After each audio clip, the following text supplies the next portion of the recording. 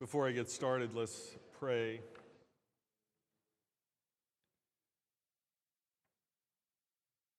Lord God,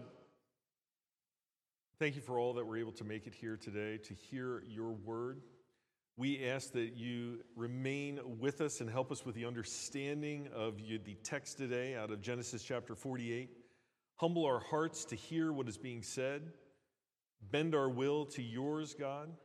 Let us put you first and foremost in everything we do and all that we seek to glorify you in all that we do. In Jesus' name we pray, amen.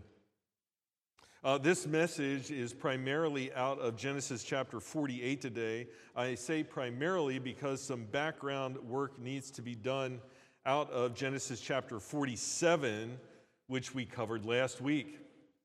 The title of the message today is God's Promises Never Fail. We should know that. I mean, I should be able to say that, repeat a couple scriptures, and I walk out of here, and we just remember that. But I know the way I am. I know the way people are. We tend to forget that. We tend to be so myopic, that is, very introverted in how we view things, that we miss the big scheme.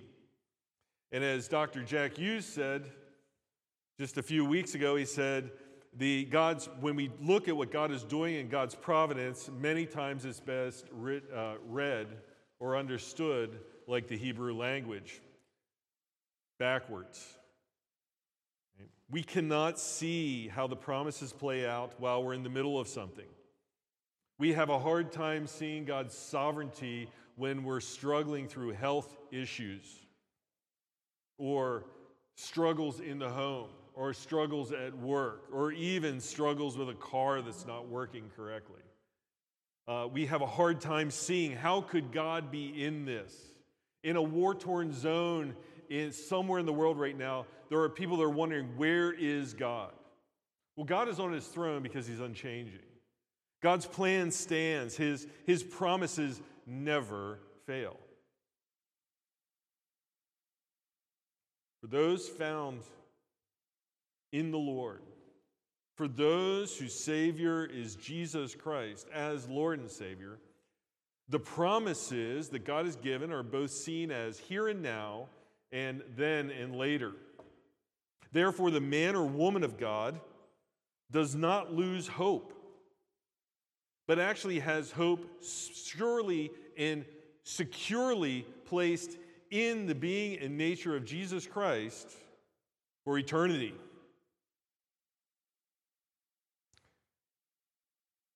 So, chapter 47, at the very end,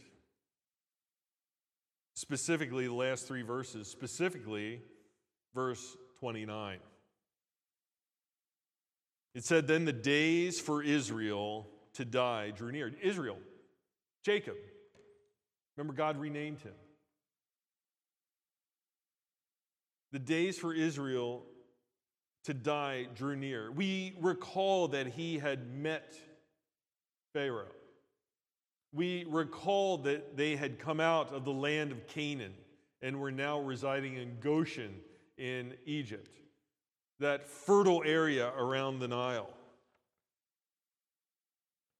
The days for Israel to die drew near, and he called his son Joseph, who is number 2 in command in Egypt. He called Joseph and said to him, "Please, if I have found favor in your sight, place now your hand under my thigh and deal with me in loving kindness." That loving kindness is the Hebrew word hesed. Right? And I only mention that, not that you need to know Hebrew, but you'll hear it mentioned consistently throughout Scripture. Maybe in your study Bible, you see the exact example of it in the book of Ruth. But deal with me in loving kindness. Deal with me in a way that is not dependent on me. I am at your grace and your mercy, but deal with me lovingly. Right? And he says, loving kindness and truth. And here's our key phrase: please do not bury me in Egypt. Please do not bury me in Egypt. This is a man that is dying that has the promises of God right at the forefront of everything that he is thinking about right here, and we might not see it. We wonder, why does it say, please do not bury me in Egypt? I would place an exclamation point on this and say, please do not bury me in Egypt, because he trusts in God's promises. He wants to be buried in that field in Mamre, in Machpelah, where Isaac and Abraham are buried. This is where he wants to be buried at. The only plot of land that they own in Canaan. Because that is the promised land. He knows that Egypt is not the final place. He knows that he will not see how this plays out. But he trusts in what God is doing because he knows who God is. And he has seen what God has done. Even in this story of Joseph. Please do not bury me in Egypt. That's what he says. And he has the promises of God firmly in place. Reminder, go back to Genesis chapter 12. We go there frequently. We remember this is given to Abram. Genesis chapter 12, verse 1, and Yahweh said to Abram, just a reminder, I'm reading from the Legacy Standard Bible. Lord is the proper name, which is Yahweh of God. Yahweh said to Abram, go forth from your land and from your kin and from your father's house to the land which I will show you. I will make you a great nation. I will bless you and make your name great, and you shall be a blessing. And I will bless those who bless you, and the ones who curses you I will curse. And in you all the families of the earth will be blessed. This land promise that is given way back in 12. Do not bury me in Egypt. Bury me in Canaan, in Machpelah. So now we can jump into chapter 48. Now it happened after these things that Joseph was told, behold, your father is sick. Behold, your father is sick. And I would say that this particular section of Scripture, verses 1 and 2 that we have here, we could title that Visiting the Terminal / Trusting the Promises. Trusting in the promises. Jacob's father is now truly dying. This is it. His last words are coming to an end. The breath is leaving his body. He calls for his son Joseph, the one who was lost, but now is found. Now it happened after these things that Joseph was told, behold, your father is sick. So he took his two sons, Manasseh and Ephraim, with him. He took his two sons, Manasseh and Ephraim, with him. Then it was told to Jacob, behold, your son Joseph has come to you. So Israel strengthened himself and sat up in the bed. I call this trusting in the promises because it is the forerunner of what he's going to say. He's going to remind Joseph or tell Joseph what he knows to be true. Now, this is so important. What is happening here, it's so important because what will we find out a little bit later on? We're going to pull back the curtain just a little bit. No surprises. Turn to Hebrews chapter 11. Hebrews chapter 11.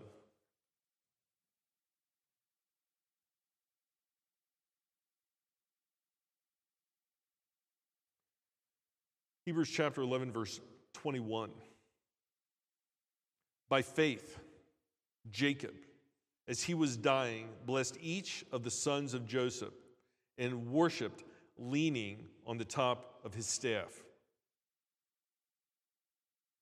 One verse, chapter 11 of Hebrews, the Hall of Fame of Faith. This one verse captures everything that Jacob knows to be true.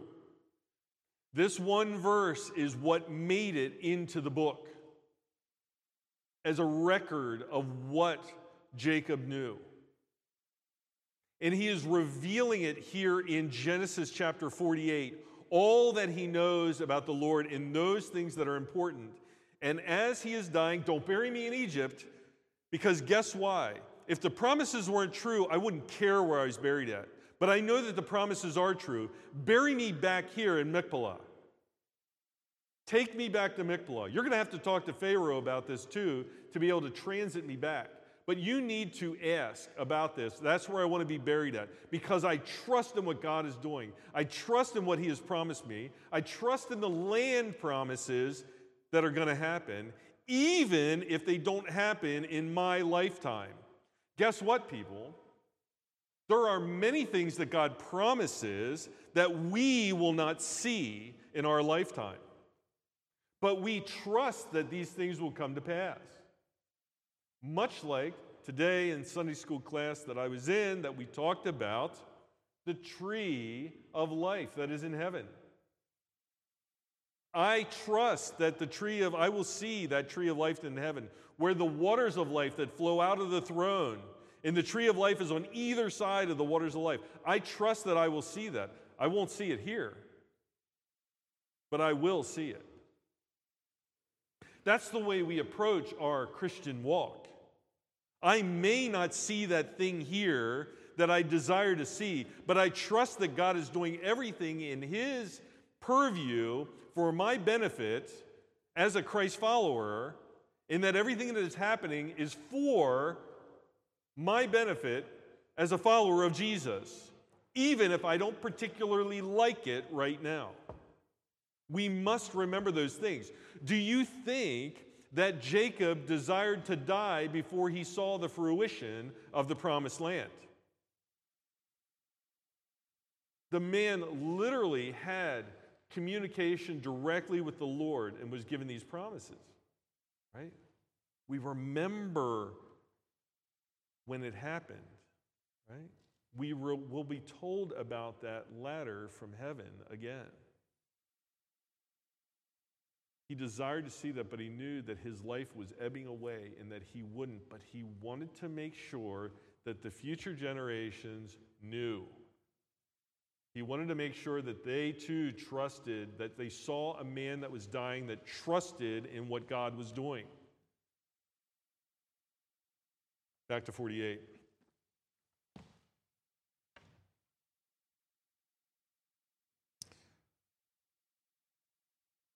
Verse 3, knowing the promises of the Lord. Then Jacob said to Joseph, God Almighty appeared to me at Luz in the land of Canaan and blessed me. He appeared to me in the land of Canaan and blessed me.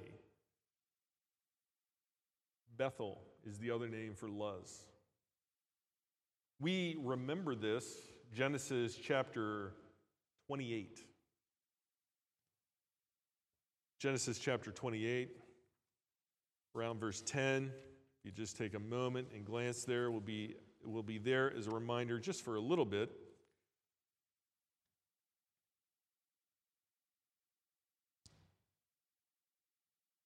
Jacob had departed from Beersheba. Remember, he's headed up to Mesopotamia. He's looking for a wife. He went to Haran. Verse 11, and then he reached a certain place and spent the night there because the sun had set. And he took one of the stones of the place and placed it under his head and lay down in that place. Then he had a dream, and behold, a ladder stood on earth with its top touching heaven. And behold, the angels of God were ascending and descending upon it. Now, just a brief pause here for a second. Remember who is receiving the book of Genesis first. Besides Moses, the people of Israel who have just come out of Egyptian slavery. Who needs to hear about the promises of God after 400 years of slavery, after generations have died without seeing the consummation of God's promises? Here's that ladder from heaven. Oh, yes, God is working, even working to this day. And behold, Yahweh stood above it and said, I am Yahweh, the God of your father Abraham and the God of Isaac. The land on which you lie, I will give it to you and your seed. And your seed will be like the dust of the earth. And you will spread out to the west and to the east and to the north and to the south. And in you and in your seed, all the families of the earth shall be blessed. Behold, I am with you and will keep you wherever you go, and I will bring you back to this land, for I will not forsake you until I have done what I have promised you. Then Jacob awoke from his sleep and said, Surely Yahweh is in this place, and I did not know it. And he was afraid and said, How fearsome is this place? This is none other than the house of God, and this is the gate of heaven. So Jacob rose early in the morning and took the stone that he had put under his head, and he set it up as a pillar and poured oil on its top. And he called the name of the place Bethel. However, previously the name of the city had been Luz. This is what he is recounting to Joseph here in chapter 48. The Lord appeared to me. Not only did he appear to me, but he made these promises to me. Promises that were made to Abraham and Isaac. He made those promises to me. He told me about the land that we would have. People that had no place would have this place. In the land of Canaan, and he blessed me in verse 4, and it says, And he said to me, Behold, I will make you fruitful and multiply. I will make you an assemblies of people. I will give this land to your seed after you for an everlasting possession. He's recounting what was in Genesis chapter 28.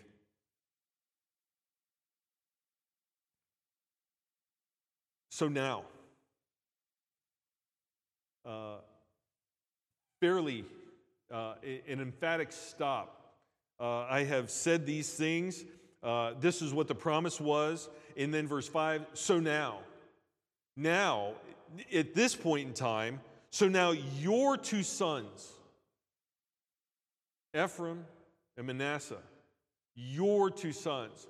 These things have occurred. These promises came to me. I saw God himself. I saw the ladder from heaven. I heard the promises. I brought you in here because my life is ebbing away, and you need to know these things. So now, at this point in time, your two sons who were born to you in the land of Egypt. Genesis chapter 41. Let's take a look. These sons that were born in the land of Egypt, Genesis 41, verse 50.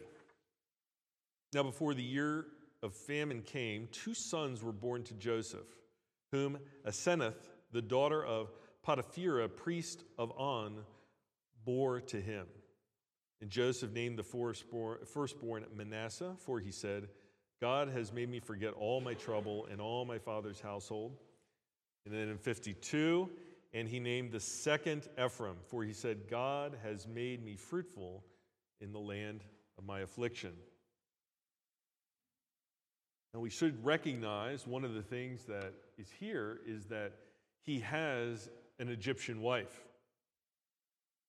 He has an Egyptian wife. He has these two sons. So now your two sons who were born to you in the land of Egypt, before I came to you in Egypt, Jacob says these curious words, they are mine.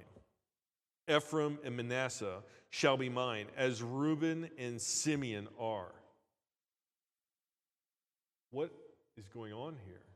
We say to ourselves, what is happening in this particular passage? Well, Jacob is saying that I'm passing the promise directly onto your sons. Your sons I am now adopting as my sons to be directly in line with the promise that I had received at Luz, at Bethel.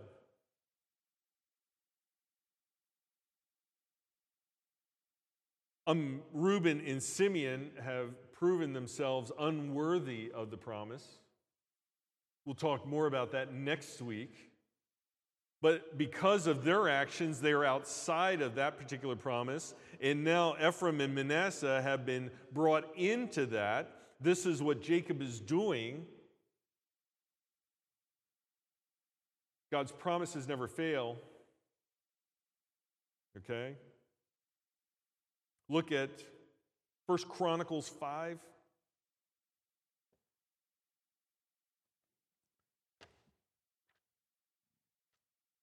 First Chronicles 5. Second Chronicles, probably the last book that was written in the Old Testament. First Chronicles 5. And right there at the head of the chapter,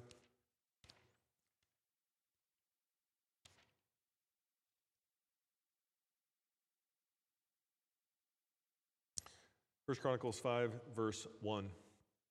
Now, the sons of Reuben, the firstborn of Israel, for he was the firstborn, but because he profaned his father's bed, his birthright was given to the sons of Joseph, the son of Israel, so that he is not recorded in the genealogy according to the birthright. Though Judah prevailed over his brothers, and from him came the ruler, yet the birthright belonged to Joseph. That birthright has been passed to these two in that for that first, it will be the first and second born position. We could also look at Joshua chapter 16. Joshua 16.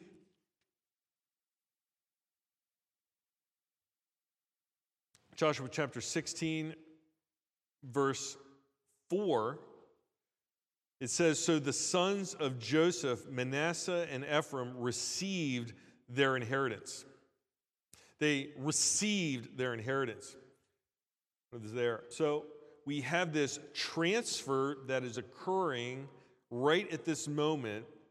We could skip over it and not see the importance of it, but this is truly an exclamation point in all the Scripture. We could put that little asterisk next to it. We could highlight it and say, this is very, very important what is happening here. The continuance of the promise that was given to Jacob is occurring here. We have a man that is dying, that is trusting in God's promises, that is making sure that everybody knows that God's promises will come to pass and that he truly knows it. We also would say that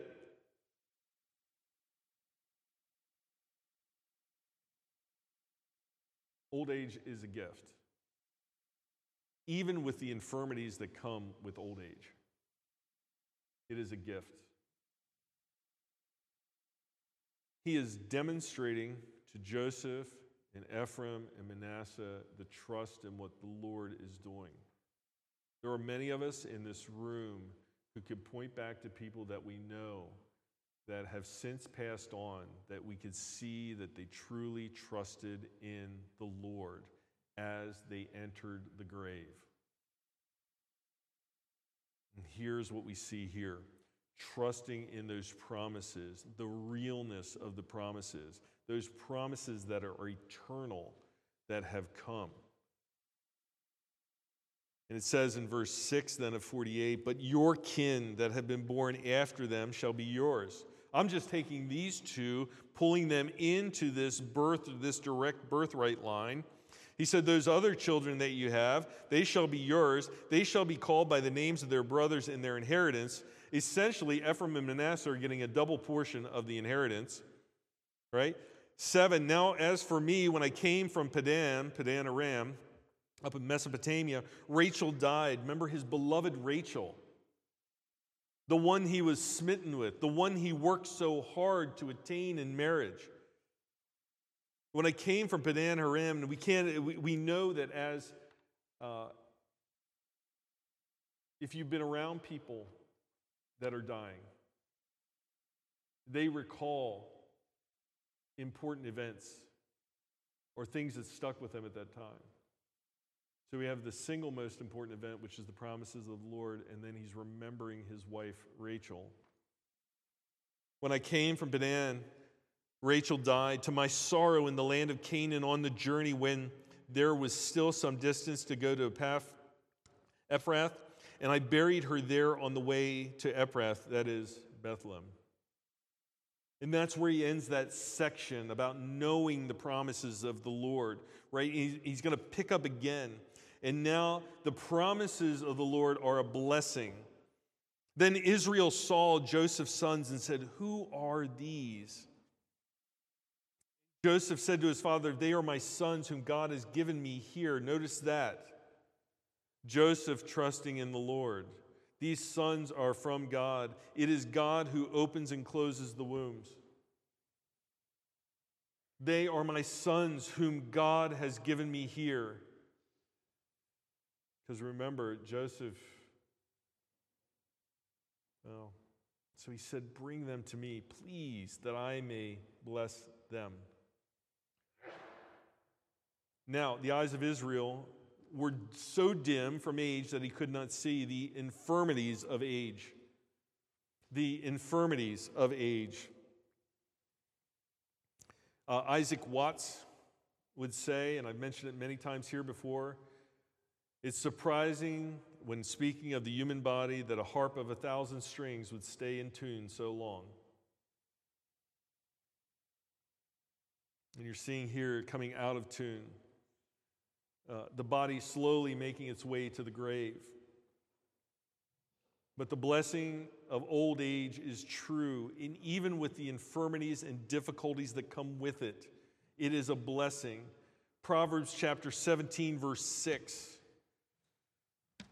One of many potential scripture that we can go to, but Proverbs chapter 17, verse 6, which is completely apropos for this particular passage. Grandchildren are the crown of old men, and the beauty of sons is their fathers. We're seeing this play out right here. Bring my grandchildren to me. I can't even see them, but bring them here. So who are they? My eyes are so dim, I just see shapes in front of me. Bring them to me.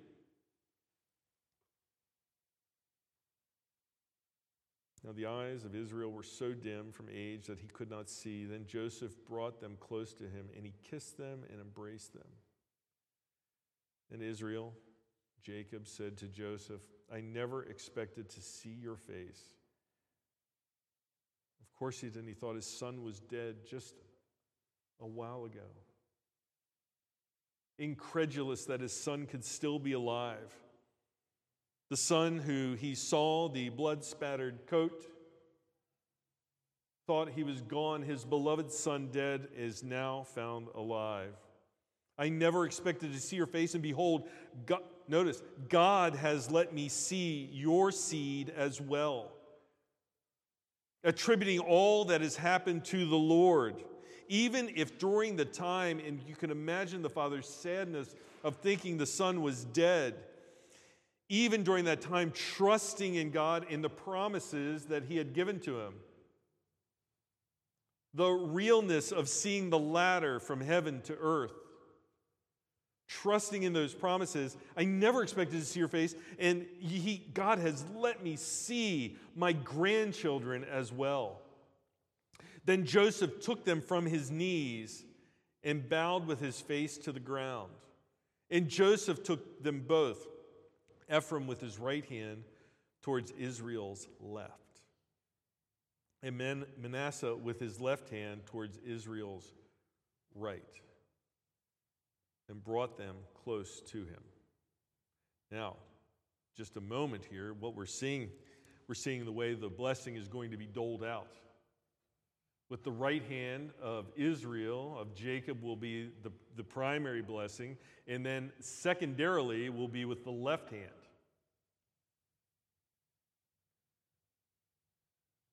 Manasseh is the older. which in the ancient world would say that they get the primary blessing, the primary inheritance that comes from that. So it's only natural as Joseph scoots these kids forward or pushes them forward that this is what he's doing, because this is the way things happen in the ancient world. As we'll see, perhaps he's forgotten about his father and his uncle, Esau. He brought them close by, but Israel stretched out his right hand and took that hand and laid it on the head of Ephraim. So here's the natural move, right? Right here. But in reality, what he does is this. The one that has come in on his left side, the younger, Ephraim, who was younger, and his left hand on Manasseh. So he's like this. He's crossed his hands. Very unusual. This is what he's done. His left hand on Manasseh's head, crossing his hands. Although Manasseh was the firstborn, the author of this story wants to make sure that you know this, that it's not mixed up, right? He wants to make sure, first and foremost, that those Israelites that are receiving this story after they have been brought out of slavery are understanding what is happening here. I'm going to put these markers are in the text so that we know, we don't get mixed up. He wants us to know that that Israel is placing the primary blessing on the younger. And it isn't by accident, because the hands are crossed. Okay?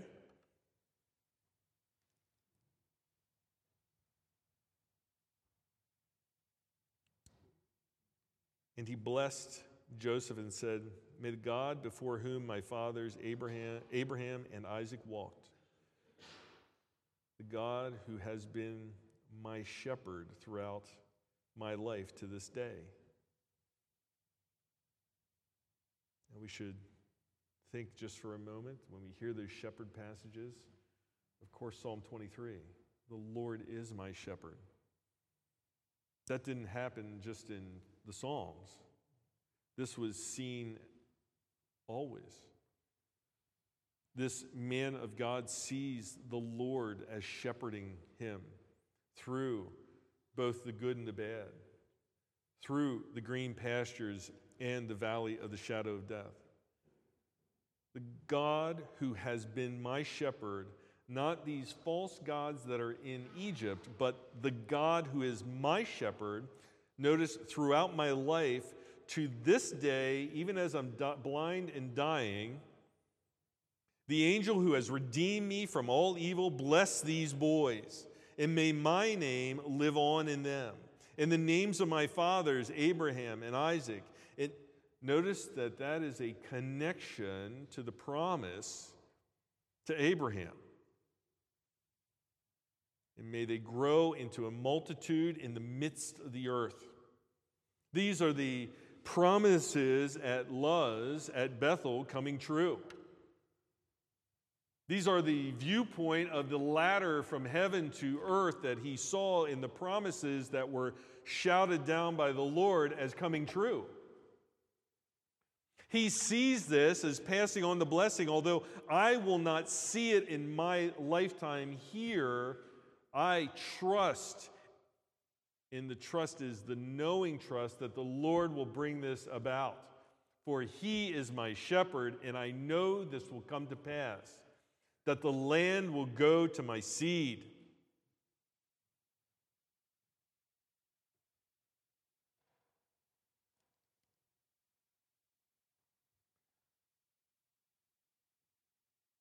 But Joseph saw that his father set his right hand on Ephraim's head, and it was displeasing in his sight. So he took hold of his father's hand to remove it from Ephraim's head to Manasseh's head. And Joseph said to his father, "Not so, my father, for this one is the firstborn. Place your right hand on his head." Now we recall that the story of Jacob and Esau, right? Jacob is the heel grabber, right? Always trying to get in that place. But his father refused and said, I know, my son, I know. He also will become a people, and he also will be great. However, his younger brother shall be greater than he, and his seed shall become the fullness of nations. Shall become the fullness of nations. And he blessed them that day, saying, by you, Israel, will pronounce blessing, saying, may God make you like Ephraim and Manasseh. Thus he put Ephraim before Manasseh. Thus he put Ephraim before Manasseh. Those out of slavery in Israel, hearing this, how they, bringing together how they ended up where they were, how they probably could not see the promises of the Lord coming to pass through 400 years of slavery, who might even have forgotten through those times of who the Lord God was. Yet he brought them out through a sea, rebirthing them into the wilderness with an eye on the promised land, that eye that is right, the eye that's still on the promised land here. To seeing the promised land way back here, centuries before. Never out of view, because the Lord is the same yesterday, today, and tomorrow. Jesus is the same yesterday, today, and tomorrow. Hebrews chapter 13, verse 8. The promises are clearly in view, and the faith in those promises are clearly in view. And then it says in verse 21, then Israel said to Joseph, behold, I am about to die, but God will be with you and will bring you back to the land of your fathers. Now, think about this for a moment. God will be with you and will bring you back to the land of your fathers. In just 2 chapters, we're going to see Joseph dead, right? In 2 chapters, we're going to see Joseph as dead in Egypt. But we might have forgotten Exodus chapter 13. Exodus chapter 13. Verse 19. And Moses took the bones of Joseph with him, for he had made the sons of Israel solemnly swear, saying, God will surely take care of you, and you shall bring up my bones from here with you. Joseph himself being brought in to the promised land. He will bring you back to the land of your fathers. Verse 22, and I give you one portion more than your brothers, which I took from the hand of the Amorite with my sword and my bow. And that's how that section just kind of ends almost anticlimactically, as it just, I'm giving you this other portion of land that I took. The only evidence of a perhaps, and it's not, we're not 100% sure what Jacob is talking about here, what Israel is talking about here, but it seems to be the only evidence we have of him, of a successful battle. Not that he didn't have others, but this is the one that seems to be recorded. But it's important to see that he knows that the promises for the land will come true. Which leaves us in maybe, perhaps a little puzzled. This is 3,000 plus years ago.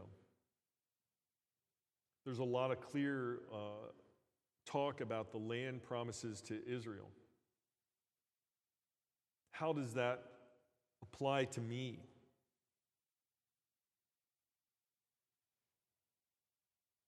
The promises are more than just words on the page. The promises are more than just the words that were spoken from Jacob to Joseph to Ephraim to Manasseh. The promises themselves are writ large in heaven permanently.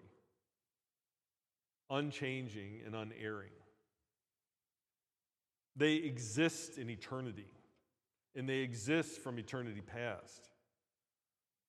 They are unassailable. They're not like our promises, where I promise to do something and then I forget to do it. These permanent promises, and then we must think to ourselves, so if these promises are permanent and God says, I'm going to give this land to them, God will do what? He will give that land to them. This is not, the land is not an allegory for something. It is actual land. He says, I will give it to you, and he will give it to you. We want to recall that all of Israel is not Israel, Romans chapter 9, verse 6. But if you turn to Zechariah chapter 14, Zechariah 14,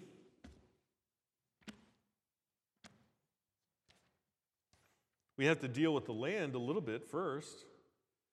Zechariah chapter 14, verse 10. And it says this, all the land will be changed into a plain from Geba to Rimmon, south of Jerusalem, but Jerusalem will rise and inhabit its site from Benjamin's gate as far as the place of the first gate to the corner gate, and from the tower of Hananel to the king's wine presses, and people will inhabit it, and there will no longer be anything devoted to destruction, for Jerusalem will be inhabited in security. Now, this will be the plague with which Yahweh will plague all the peoples who have gone to war against Jerusalem. Their flesh will rot while they stand on their feet, and their eyes will rot in their sockets, and their tongue will rot in their mouth. And it will be in that day that abundant confusion from Yahweh will fall on them, and they will take hold of one another's hand, and the hand of one will go up against the hand of another. And Judah also will fight at Jerusalem, and the wealth of all the surrounding nations will be gathered, and gold and silver and garments in great abundance. And in the same way the plague on the horse, the mule, the camel, the donkey, and the cattle that will be in those camps will be like that plague. Then, so they will have the land, and this will happen to those that are not part of that, because the promises are still in place. But the promises have also been expanded beyond just what was given at Luz, at Bethel, beyond what was just given in a vision to Abraham. The promises are seen as greater and further than what they were for the moment for those people. We are now partakers, not as replacements of Israel, but partakers of the new covenant. There is a new heaven and a new earth. Matthew chapter 25, verse 34. Matthew 25, 34.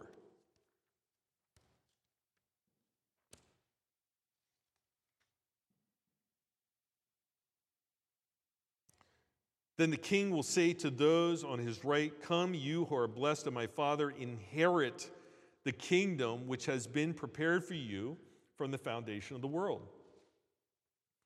2 Peter chapter 3, verse 13. 2 Peter 3, 13.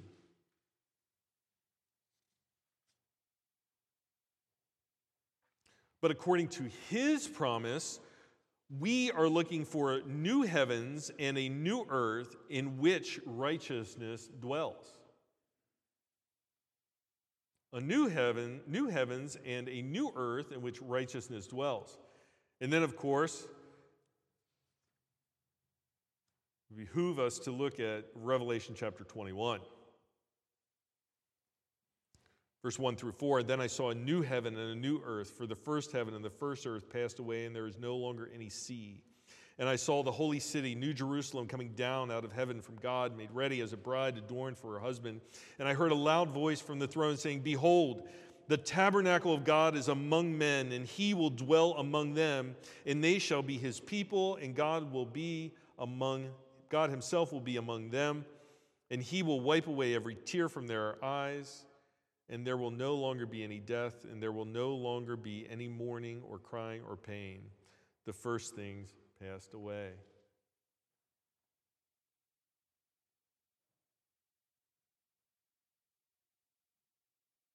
Not only do the land promises still stand, but these promises stand writ large in heaven, confirmed by our Savior's blood, the work of the cross, the life that he lived. That hall of fame of faith that exists in Hebrews chapter 11, verse 21, by faith, Jacob blessed Ephraim and Manasseh. That made it into the text. It was important that they know that the promises extend beyond the life of certain people. The promises extend into the eternal life of our Lord and Savior, and held by him, that foundationally by him set in Christ. We know that this is sometimes hard to grasp because we are just vessels of clay, sometimes feeling cracked and broken. Yet it is God who has chosen the weak to shame the wise. 1 Corinthians chapter 1, verse 27. We are reminded of our weakness as we grow older. Jacob, Israel, was reminded of his weakness as he could not even see his grandsons clearly, yet trusted in those promises of the Lord. We will all face the same death that he faced, but trusting in the eternal promises writ large in heaven and on our hearts, that those promises that are confirmed by the Holy Spirit that resides in our regenerated hearts, those promises that Jesus told us that I go and prepare a place for you. And if it were not true, why would I say it? He has prepared a place for all those who trust in him as Lord and Savior. So yes, these promises that start way back in Genesis, they mean a lot to us too. This hallmark of faith and trusting in what God is doing, trusting that God will bring about the land promises to Israel, trusting about the expansion of the promise in the new covenant that we have. It's this time I would like the young men to take around the communion elements as we move into that time of communion, because it is only fitting to talk about communion right now as we have a new covenant that has been given for us, promises that have been given to us, things that have been said for us, hearts that have been regenerated by him for his glory. So as they bring those around, if you take a moment and turn to Luke, the Gospel of Luke.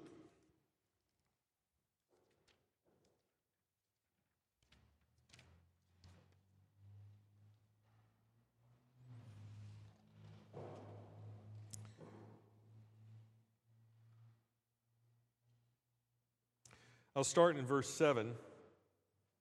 It says, "Then came the first day of unleavened bread, of which the Passover lamb had to be sacrificed. And Jesus sent Peter and John, saying, 'Go and prepare the Passover for us, so that we may eat it.' And they said to him, 'Where do you want us to prepare it?' And he said to them, 'Behold, after you have entered the city, a man will meet you carrying a pitcher of water. Follow him into the house that he enters. And you shall say to the owner of the house, the teacher says to you, where is the guest room in which I may eat the Passover with my disciples? And he will show you a large furnished upper room. Prepare it there.' And they left and found everything just as he had told them. And they prepared the Passover." Now I'm going to just take a moment